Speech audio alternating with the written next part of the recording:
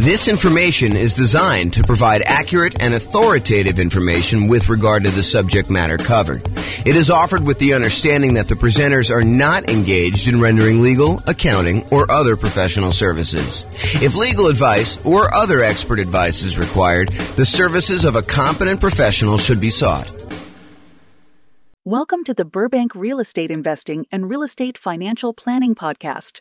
Learn all about investing in real estate in Burbank, California with a combination of real estate financial planning and modeling with numbers specific to Burbank, plus syndicated, more generalized recordings of live and pre-recorded real estate investing classes. Not all of them specific to Burbank. Be sure to stay tuned after the podcast for a message from our sponsors. Well, good morning and welcome, everyone. This is your host, James Orr, with another really cool class today. Today's going to be a continuation of our series on how to improve cash flow. And today we're going to focus in on how to improve cash flow on properties that you already own. So this is the section of the kind of like infographic that we have where we talk about all the different things you could do on properties that you already own. So this is the infographic I was talking about. So I've broken it down by stages, how to improve rental property cash flow or cash now. And we've broken it down by stages. The first stage is when you're searching for properties. And we've covered that in a previous class. We're not going to cover that today.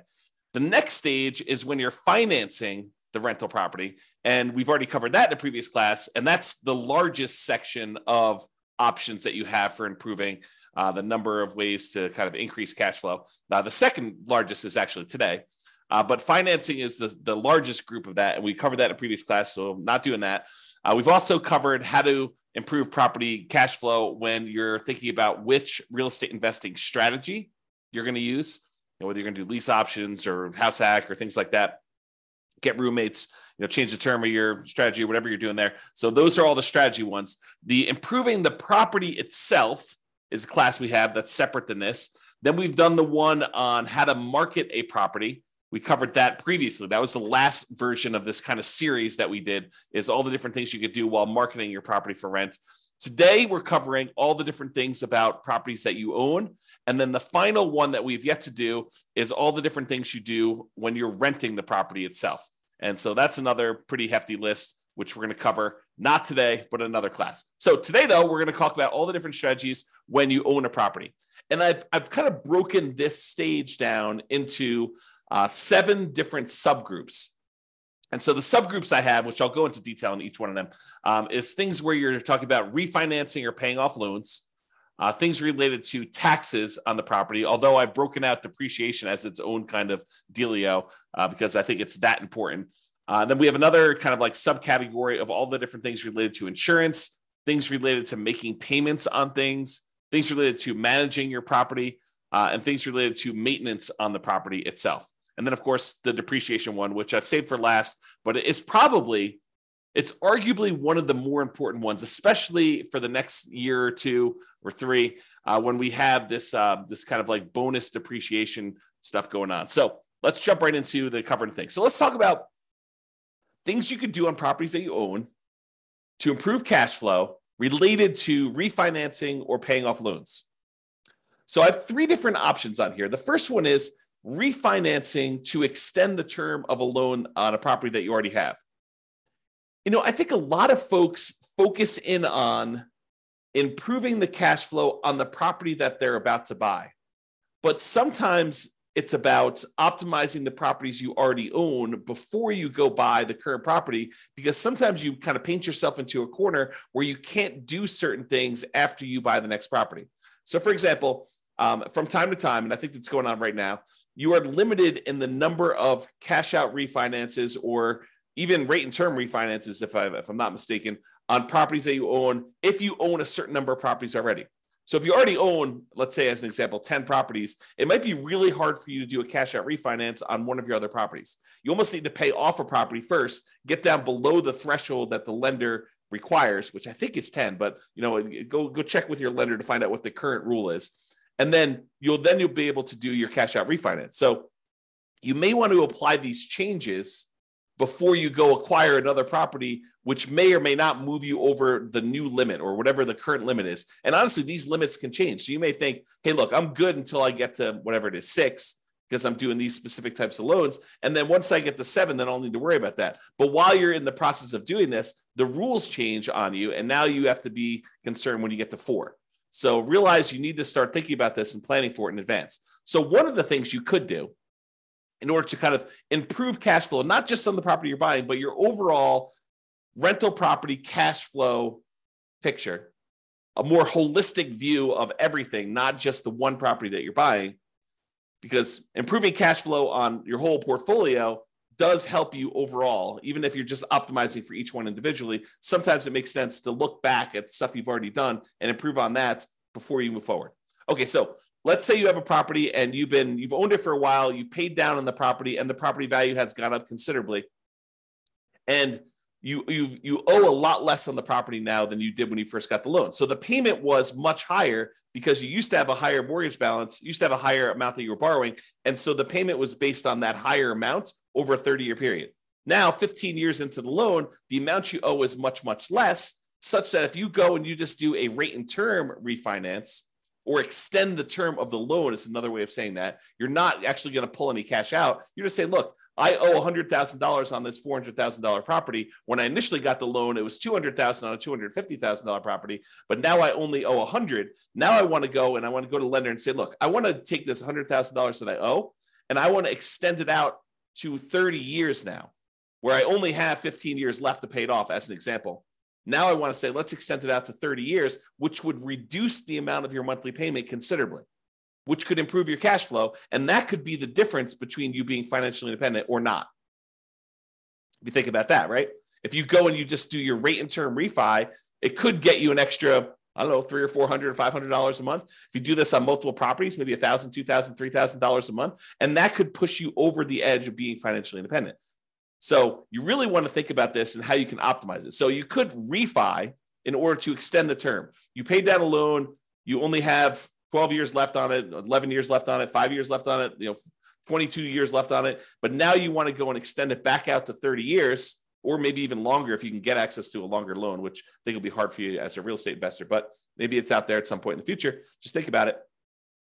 But you go ahead and extend this loan to go ahead and reduce your payment. So is my loan old enough where I would be able to refinance to extend the term? And in the future, sometime, if you're buying properties in a high interest rate environment and now interest rates are lower, you might also be able to get a better interest rate. The challenge we've had coming out of where we were in the past is interest rates have been really low for a long period of time. So that if you go and you try to do this strategy in the future when interest rates are higher than when you got the loan, it may not be as big of an advantage as if you could keep the rates the same, or if you could actually get a lower rate. So when you've acquired properties and your rates are really great, this may not be as great of a strategy. But if you're doing this when rates are high and your rates are now lower, this could be a doubly good strategy to lower the monthly payment. Okay, so that's refining to extend the term. The other one, which we've kind of hinted at, is refi to improve rate. Have rates dropped enough for me to be able to refinance and get a better interest rate? Even if you don't extend the term, even if you keep the term the same, but you go in there and you say, look, I've got a 7% interest rate right now. I got this loan when rates were high. Now rates are back down to 5%. It might make sense for you to go look at refining in order to improve your interest rate, to improve cash flow on properties where the rates were high. Okay. And then the other option is sometimes it makes sense to pay off a loan completely. If you have the cash sitting on hand where you've got it invested in something else, maybe you take that money and you pay off the loan. Now realize if you pay off the interest rate if you pay off a loan, the return you're getting on your money is the interest rate of the loan. So if you've got a 3% loan and you pay off that mortgage, the return you're getting on the money that you used to pay off that mortgage is technically 3%. Now, sometimes it feels very differently. Sometimes it feels like, I'm freeing up $2,000 a month on a mortgage payment by only paying off $50,000 of loan that's remaining, because you paid down the loan so much, but your payment was based on 20 years ago when the payment was $2,000 a month. So realize that it can feel very differently, but technically the return you're getting is the interest rate of the mortgage itself, which may or may not be good. I mean, if you're at an 8% rate on your loan, then that may not be such a bad thing. If it's only 2 or 3%, I don't know. That's a little bit lower. You have to decide whether that's important to you. And for those of you that are thinking, hey, I don't have all this extra cash laying around. Well, some people, their strategy is to acquire more properties than they need, sell off some of the properties in order to pay off the other ones. So you may acquire, 1 or 2 properties a year for the next 10 years. And then at the end of the 10-year period, you take 3 or 4 or 5 or 6 of the properties that you acquired, you sell those, pay the capital gains tax, pay the depreciation recapture tax, pay the real estate commissions and the closing costs on it, so that you walk away net with your true net equity after all those expenses, and use those proceeds to then pay off loans on the 4 properties or 5 properties or 6 properties, however many you decide to keep. And that could actually improve cash flow, especially if the ones you're selling are equity rich, but not cash flow strong. If the cash flow, the return on equity from cash flow is actually not great on those, you could take those and you could actually significantly boost the properties that you end up paying off to really improve cash flow on those. So some people, that's their strategy. Their strategy is, look, I'm in a market where it's really hard to make properties cash flow.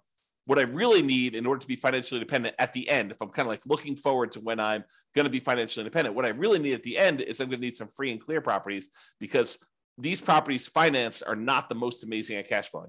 So maybe you're acquiring a whole bunch of properties using kind of like buying properties, maybe below market even, as kind of rocket boosters to get really good returns, especially early on when the return on equity is so great, and then use that money to then pay off other properties at some point in the future. If you read the book Creating Wealth by Robert Allen, one of his chapters is about this strategy. And before you go run out there and buy it, his numbers are really old. It's a very dated book, and the math on them is not the most amazing. So, take it as you will. It's still worth reading, but just realize that, if you're thinking, oh, James recommended this, I'm going to go read it because, obviously the math's going to be really good and super clear, and the numbers are going to be, appropriate for today. They're not. Unless he's got a new version out that, to be fair, the version I'm reading is probably a 1990s version or something like that. It's on my shelf somewhere. Trying to see if I can see it. Yeah, it's down there in the corner if you can see it. But it's an older version that I have. So maybe he updated it. I don't know. If he has, definitely let me know. Okay. All right. So we talked about 3 options. Refi to extend the term, refi to improve the rate, and then pay off the loan completely might be an option where you can improve cash flow overall in your portfolio before you go buy something else. And the other reason to pay off a loan is sometimes some lenders may penalize you for having a certain number of loans. They may say, look, your interest rate is 1/4 point better or 1/8 of a point better for your first 4 loans. Once you get above 5, then we start hitting you with a small penalty on your interest rate. So if you pay off one of the loans, you may be able to get a better interest rate on the one you're getting to. Just kind of realize that may be a possibility. If it's not there now, it has been in the past, and it may come back. Okay. Let's talk about taxes. Kind of have 3 different options here about taxes. So number 1 is, can I correct incorrect information with the county assessor about the condition or characteristics of my property? If they're listing your property as in like super premium condition and it's a 5-bedroom, and you know that it's actually a 4-bedroom and the condition's more average than it is super premium, you could go to the tax assessor and say, look, my property is not what you're saying it is in the assessor. And because of that, you're using different comps, which means that you're saying that the property is worth more when it's really not. So my taxes should actually go down because it's only a 4-bedroom and it's only of average condition. It's not of this super premium condition. And some tax assessors may send someone out to inspect the property. Some may take your word on it. Some may say, yeah, that makes sense to me. Here's the permit that we pulled when we showed that it was only a 4-bedroom. Whatever it is that they need to do, you may be able to get your taxes reduced, which by reducing your expenses on the property, that does improve cash flow, right? Income, all the income on the property minus all the expenses. So if we can improve taxes, we can improve our cash flow. If you have property taxes that go up, around here, we redo our taxes every 2 years. Your market may be different. Go find out from your local county tax assessor what the schedule is for redoing property tax assessment. Some redo assessments every time you sell a property. Some do it only every certain period of time. But if you go and you find out that they've raised your taxes and the taxes seem significantly higher than what you thought they should be, you can go and contest them in many markets and say, look, you're using the wrong comps. If you use the comps that I'm pulling here, my taxes are actually much lower than what you say they are. And they may or may not agree that, the automated system valued this incorrectly. We'll go ahead and make a change and you might save some money on taxes. Or they might say, no, the comps that we use are valid and our methodology is actually correct here and the taxes stay the same. Maybe you get some improvement, maybe you don't. I don't think it's a universal automatically granted, but you might be able to go and contest your taxes with a tax increase and try to save your money. Now, if you can go save, $50 a month on 10 properties, starts adding up. Starts really improving your cash flow if you could do this. And also keeping the taxes legitimately where they should be and not a little bit higher than where they should be will help you keep your taxes low overall. So you don't want to let your taxes be high and then next year they're kind of increasing from that point. You want to keep them where they should be by using the right comps, and hopefully the next year they won't increase it using the bad comps again. They'll sort of say, okay, yeah, we were wrong about this. We'll use the right ones, in theory. And then finally, for taxes, vote. Vote appropriately for changes in taxes that affect property taxes. So if you're in a county and they're about to add a new tax to the kind of list of taxes that they charge you, and you have an option to vote for or against that, and it's something that you don't believe would add value that you're willing to pay for as a property owner, then vote appropriately. Vote to kind of protect your interests. So go ahead and consider that. All right, insurance. So we've got 1, 2, 3, 4, 5 different things related to insurance that we're going to talk about. First thing, who is being insured? Sometimes we buy properties with people who aren't necessarily the best credit risk people, and their credit scores are appropriately low. And so you got to be careful because insurance, part of your insurance premium is sometimes based on the credit score of the people that are being insured. So can you remove people who have really low credit scores that may be making your insurance premium higher than it needs to be? Or in some cases, adding someone who has really good credit could help lower your score, could help lower your insurance premium. Same policy, exactly same policy, but because someone has a good credit score or a bad credit score, it could actually change the rates that you're being quoted and that you'd be charged for that insurance policy. So realize adding or removing people from your insurance policy could improve or worsen the rate you're getting. And so talk to your insurance agent about that and whether you should remove someone from being insured on that or not. Next one, insurance deductible.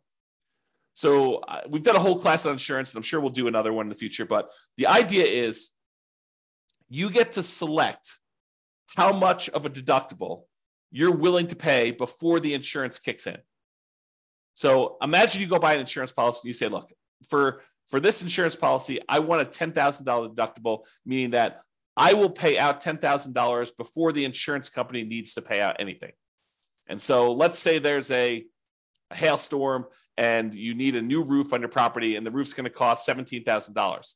The insurance company, instead of writing you a check for $17,000 when you have this hailstorm and you have this new roof that needs replaced, they might write you a check for $7,000 because you have a $10,000 deductible and you're responsible for that first $10,000, and then they cover the rest after that.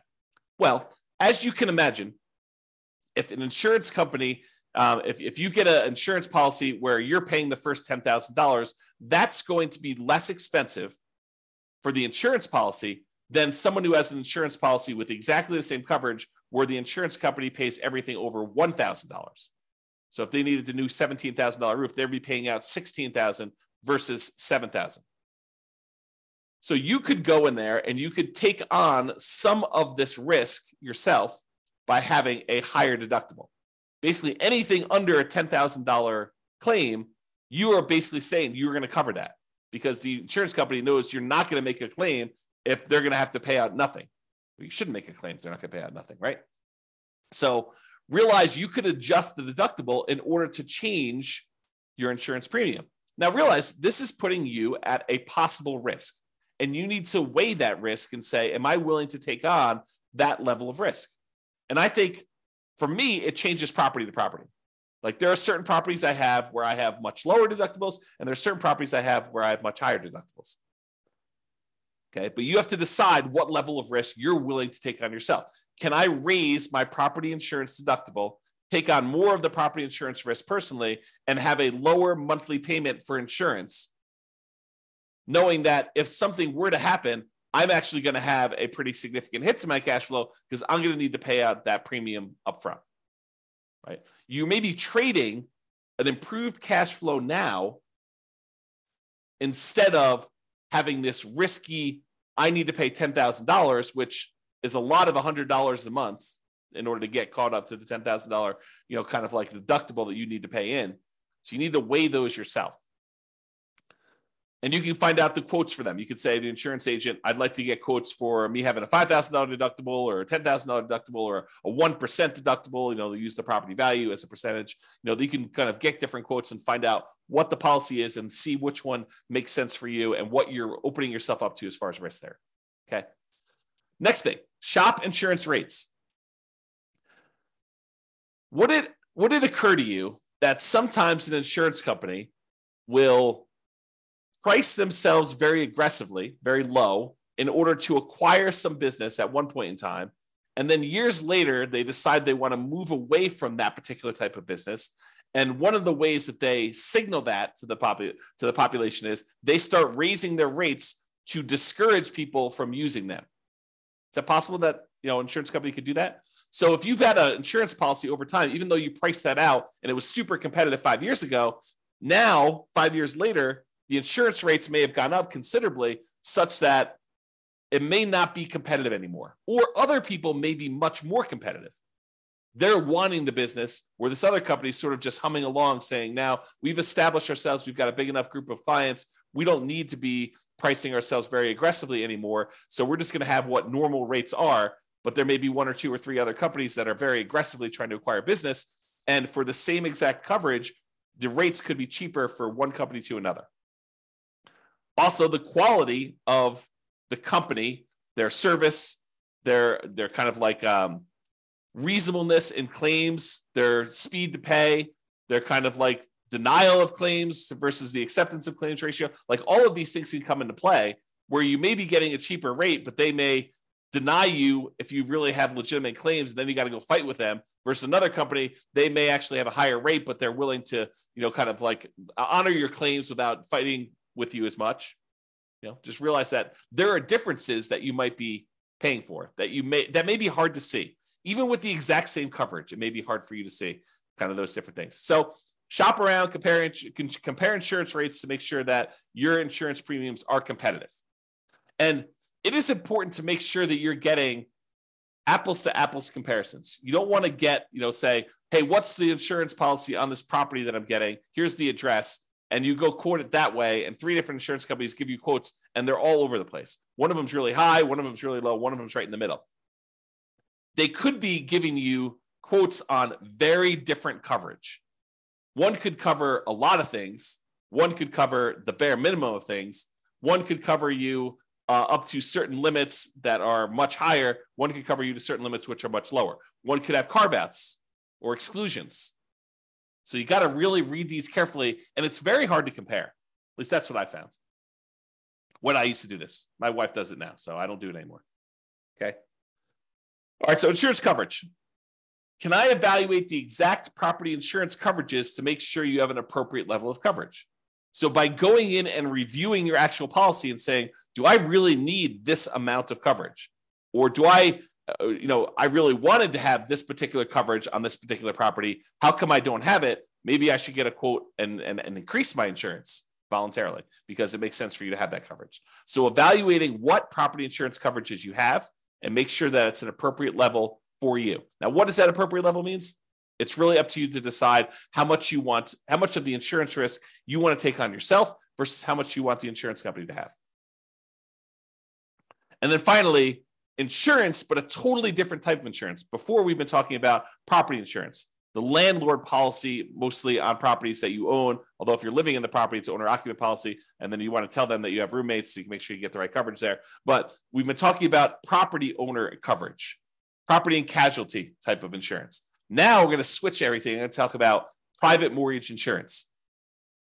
Still insurance, but this is insurance that you buy when you put less than 20% down to protect the lender in case you default. And some of these private mortgage insurances, not FHA, FHA lasts forever unless you've got, there are some exceptions when FHA does not last forever. So you should probably still check with your lender. But most FHA policies are not going to have PMI that goes away. PMI lasts for the lifetime of the loan. But a lot of other insurance, a lot of other loans, conventional financing specifically, they will allow you to get rid of PMI once your loan to value drops below either 80% or 78%, depending on who you talk to and which lender you're talking about. So if you get below 80% loan to value, a lot of times you can call up the lender and say, I'd like to request that my private mortgage insurance be dropped because you have 20% of equity at this point, 20% cushion of equity to protect you. Sometimes they'll make you pay for an appraisal. Sometimes they'll do a kind of like desktop market analysis to see if they believe that's true. Sometimes they might ask for a broker's opinion of price.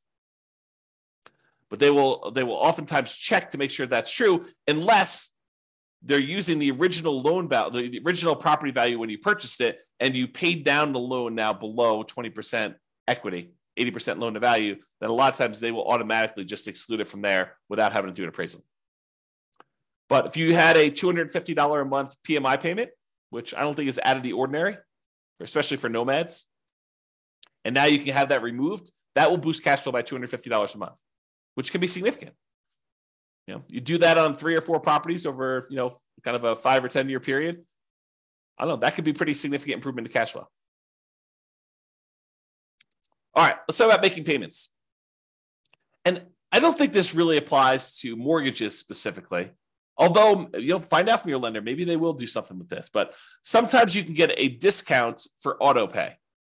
I've seen occasionally like a utilities company where they say, look, if you're on auto pay, we waive the $3 a month manual billing charge where they send you a bill. If we don't have to send you that, if we do it via email, then we will waive the $3 a month kind of like billing charge, and you can have a little bit less. This is not going to be a $100 a month type of savings, but if you have enough of them, it could add up a little bit. So can you sign up for auto pay on utilities or things like that to avoid a per bill fee charged by the utility providers or whoever the person doing the billing is? And then secondly, sometimes you can get a discount for early payments. For example, some HOAs will say, look, it's $600 a year if you pay quarterly, or if you paid all up front in advance, we do $550. And so you could save a little bit of money by getting a discount for paying things like HOA, or maybe your insurance will allow you to get a small discount if you pay all up front for the year in advance versus paying monthly. So realize that may be a possibility as well. All right, let's talk about property management. I'm going to give you 2 conflicting ideas right now because sometimes one's better and sometimes the other's better. So for example, you could self-manage the property, save the fee that you were paying for a professional property manager. You just have to keep up with the latest laws and the best practices and compliance issues and do the property management yourself. And some people on the recording listening to this, we're going to say, yeah, of course. I mean, that's easy. I'll just go ahead and do this. Why would someone pay a professional property manager when it's so easy to manage your properties? You just, you make a couple phone calls. When you have to turn the property over, it's not that bad. But then most of the time, these things are on autopilot, and I have very little things I need to do with the properties. They're almost like self-managing. Some people will say that. And then some people say, I never want to talk to a tenant. I'm an introvert. I have zero desire to keep up with all of these latest laws. I mean, who can keep track of all this stuff? Fair housing. I mean, that seems like it changes every other day. And, what are the best practices for managing my property? Starting, 15 days ahead of time, wait for the property to be vacant before I market it, starting 60 days ahead of time, what should I be doing for this? And, how do you keep up with all the changes for the leasing laws? And, how do you do all this stuff? And, can I commingle funds? And do I need to have a separate trust account and all that other stuff? I'm just going to go hire a professional property manager. They'll do it. I'm going to find a person who's really, really good, and they'll be able to go and do that. And I'm too embarrassed to go ahead and raise rents every year. A professional property manager will be able to do that for me. And so overall, I think the property management fee is going to be covered by the fact that they're probably going to increase rents when I wouldn't otherwise do it. And I think both of those are probably valid arguments. There's people that are like self-manage.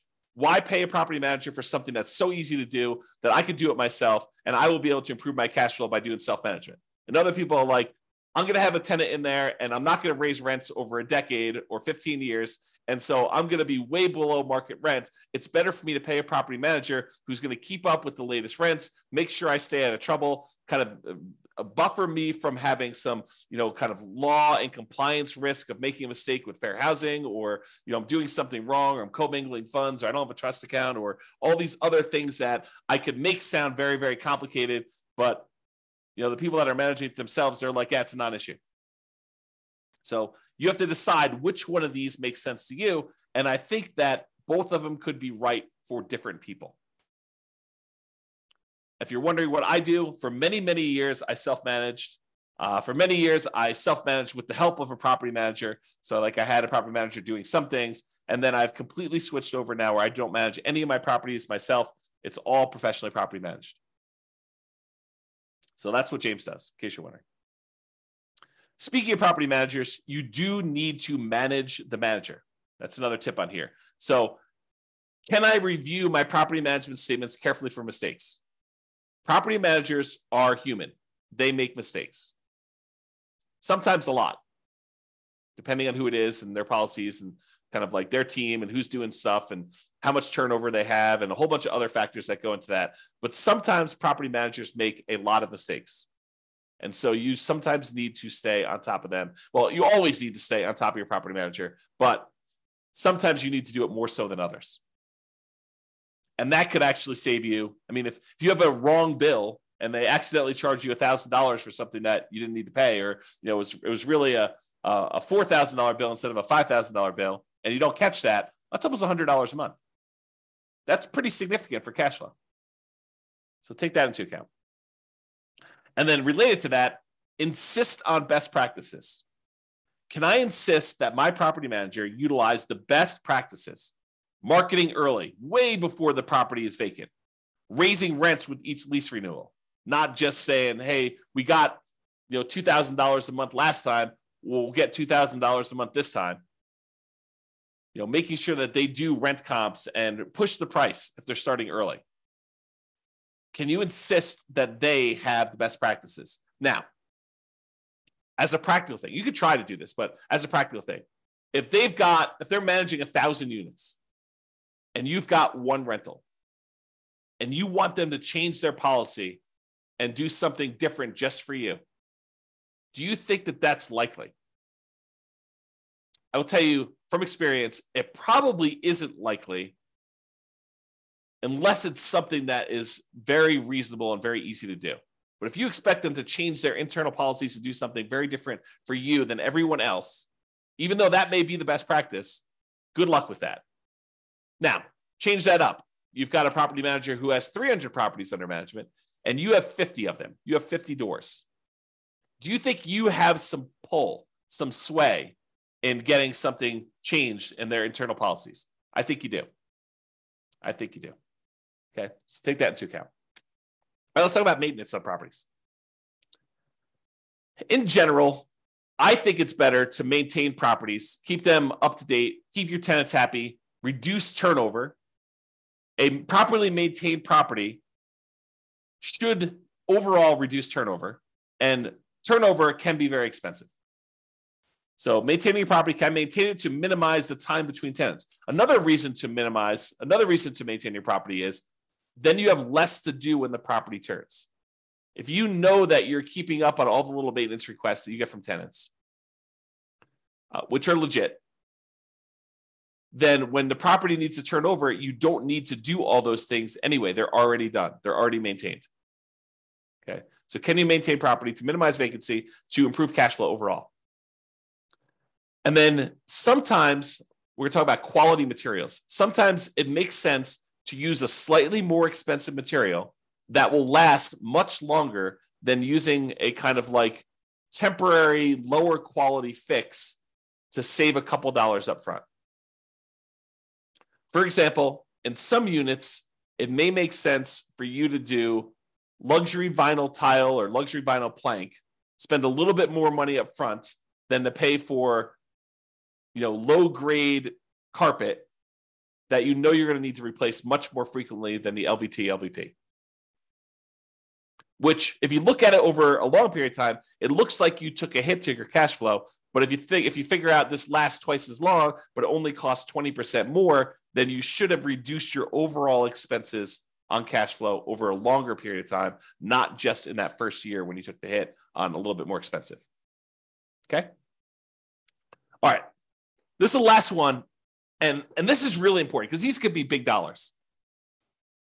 Depreciation. Depreciation is the tax benefits you get from the IRS for owning rental property. The basic idea is this, and this is all layman stuff. So don't go to don't go into your IRS audit and say, James explained it like this. So, they're like, who's James? who's this guy anyway? You need to go talk to your tax professional and get like the legit thing, or go look up the tax guide and actually read it yourself. But this is my layman's version of what this is. When you go buy a rental property, the government says, look, this property is going to depreciate in value over time. The usefulness of the building itself is going to fade over time, such that over 27 and a half years for residential properties, it's going to go from whatever it's worth when you buy it down to zero. Not the value of the land. The land is excluded. The land does not depreciate in value, but the functionality of like the things on the property itself, the siding, the carpet, the kitchen sink, it wears out over time. And so we call that depreciation. And the government allows you, the IRS allows you to actually depreciate that, to get a tax advantage of having this thing go to zero. So how it works is this. You buy a property, and let's say it's a $400,000 property. And let's say the land is worth $100,000. You'd find out from your tax assessor or ask your CPA for advice on how they do it in your marketplace. But let's say that the land is worth $100,000. So the depreciable amount, the depreciable amount for the building is $300,000 as an example. So normally the government would say, look, if you want to, you could take that $300,000, the value of the building, and you could divide by 27 and a half years. And then on your taxes, you could offset income you have by that amount each year. So on a $300,000 property, let me go ahead and pull up a calculator here, and I'll do a little bit of math for you. So $300,000 divided by 27.5. So they're basically saying you could take $10,909 and subtract that from the income. I'll say eligible income in order to not pay taxes on that amount. So to use really basic layman's terms, which isn't exactly correct, but it's good enough for me to explain it to you. If you made $100,000 a year, you could take this $10,909. Let's just call it $11,000. We're going to round up. So this $11,000 in depreciation, and you could remove that from the income that you made so that you're paying taxes only on the amount that's less. So if you made $100,000 minus $11,000, you're now paying taxes on $89,000 instead of taxes on $100,000. So because you were able to deduct that depreciation from your income. Now, what that means is this $11,000 in depreciation that you got, if you multiply that by your tax rate, whatever your highest tax rate is, because it's really on the highest, although if you use effective tax rate as an estimate, it'll kind of make it a little bit more conservative because your effective tax rate is a little bit lower.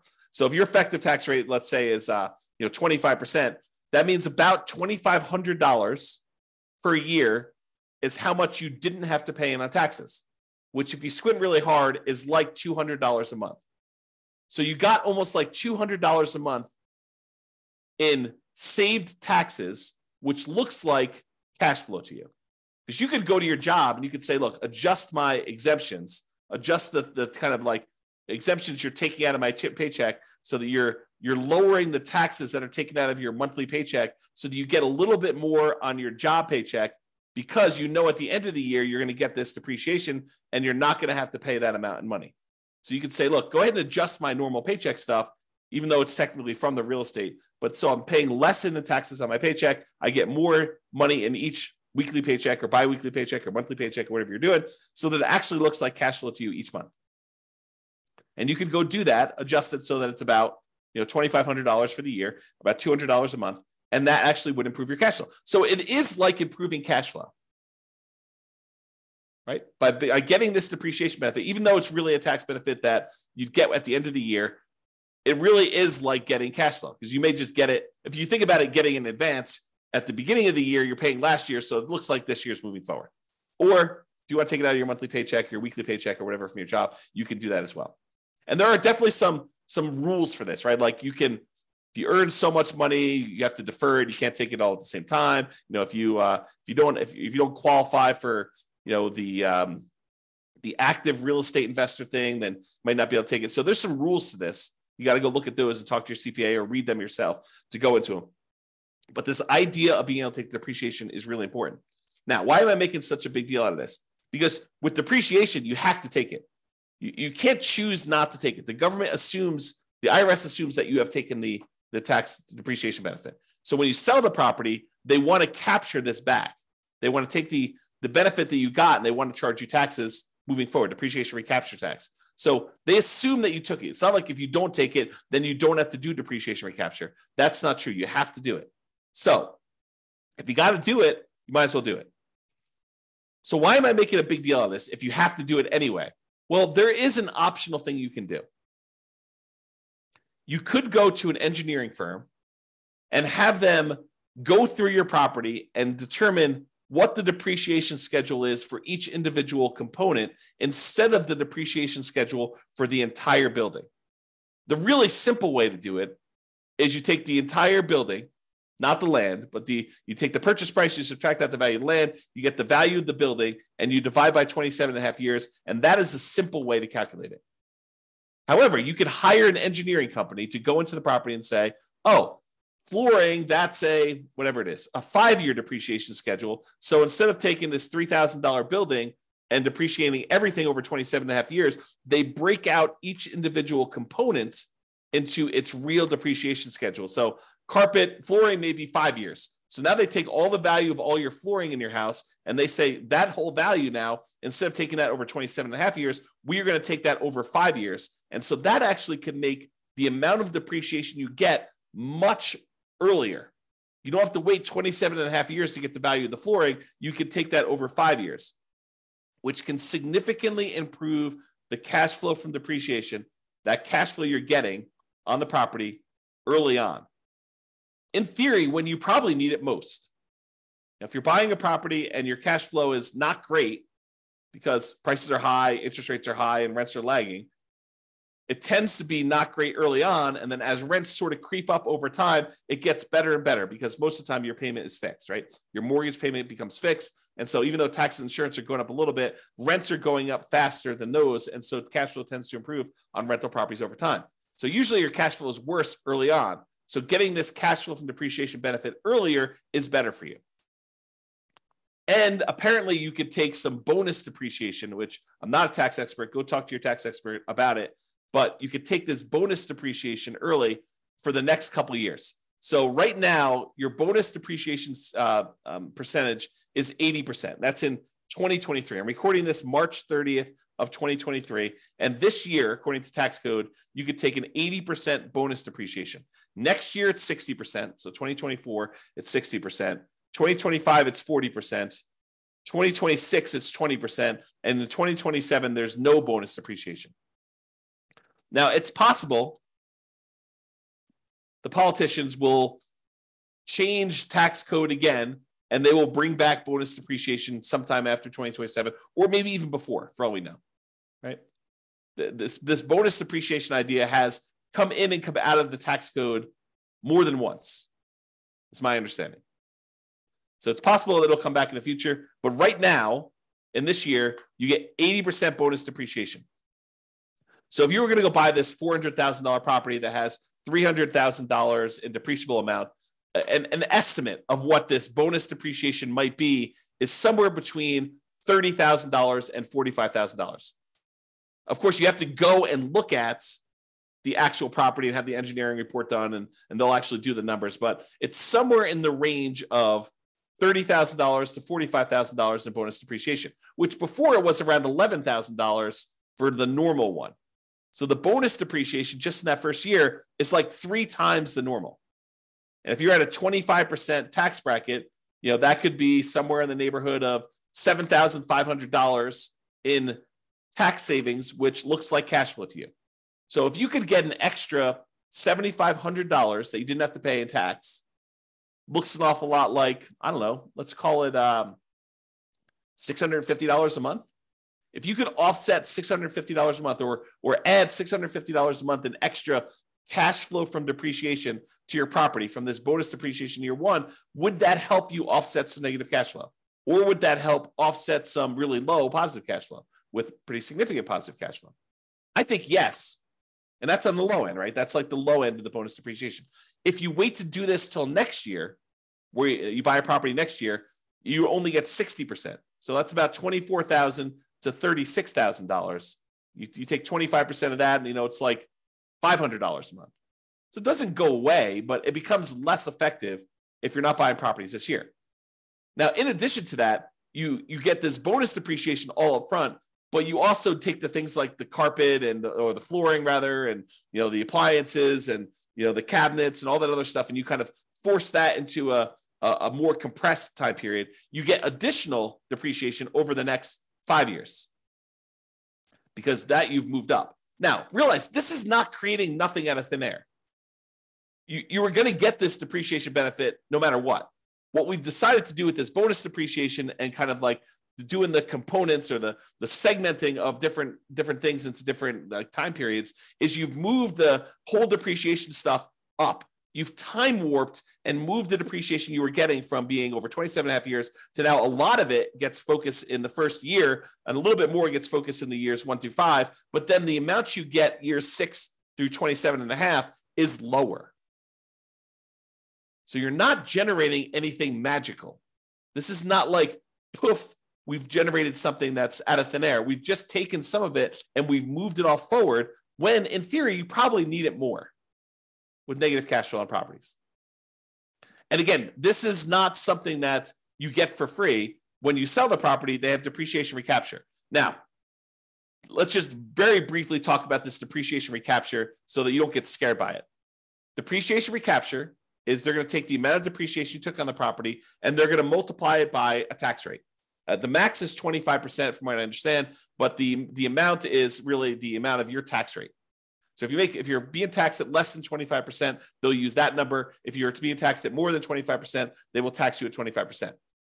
Now, you can delay or defer paying those depreciation recapture taxes, move them onto the next property that you're buying by doing a 1031 exchange. So you pay about $1,000. It could be a little bit more, it could be a little less, but you pay about $1,000 and you defer having to pay this depreciation recapture tax and any capital gains tax on the property that you're selling, and you move it down the line.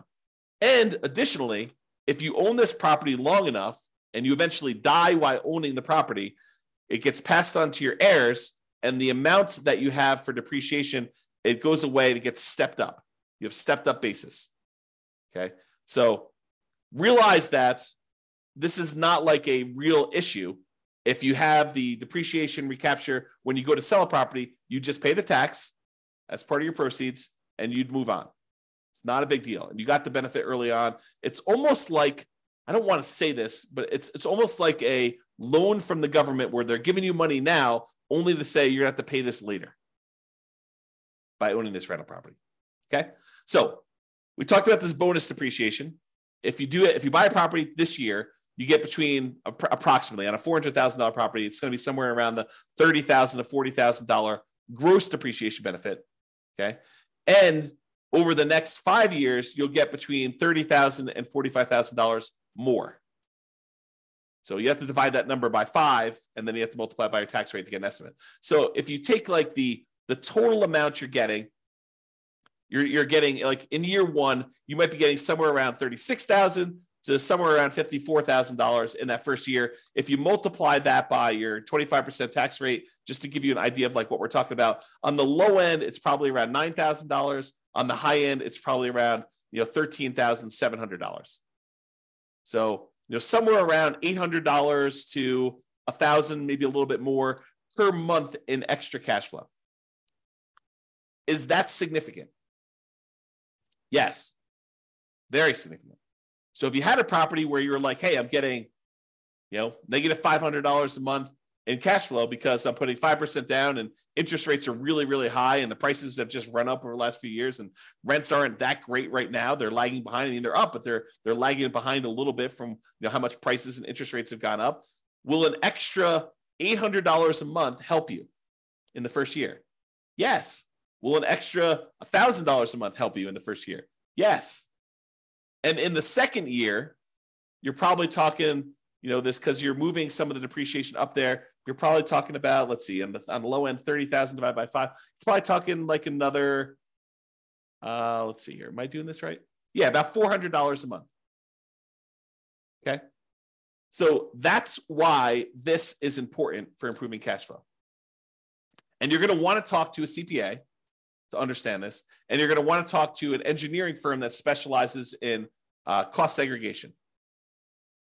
And one ideally that focuses on cost segregation probably for single family homes. This is really common in large commercial buildings, but it's less common, although it's completely usable in these smaller properties. There's just a cost to doing this. You're going to pay a fee in order to have the cost segregation study done. Have the engineering company go and do that for you. So you pay a little bit of money now in order to get your depreciation benefits early on. And with the bonus depreciation, it's probably worth it. Okay? All right. So that's it. In conclusion, optimizing cash flow is about maximizing income and minimizing expenses. And today, I think we focus mostly on minimizing expenses, all the different ways to minimize expenses on properties. There are things you could do on properties you already own that will improve your cash flow overall. And I think that's what we focused on. It's better to take a more holistic approach and optimize at the various stages rather than just sort of like willy-nilly saying, oh, can I get more in rent? No, I'm done.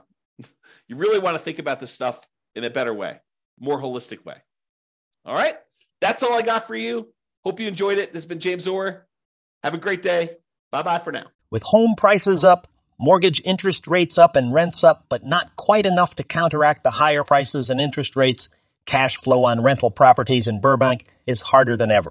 Make a call with the Real Estate Financial Planner to apply our proprietary 88 strategies to improve cash flow on your rentals. See the show notes for a link to schedule your call and improve your cash flow today.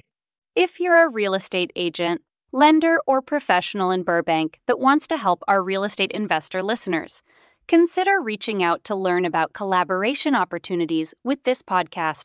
We'd love to add more value to our listeners by having you assist our investors buy, sell, and finance their real estate investments. See the show notes to schedule a call to discuss collaboration opportunities.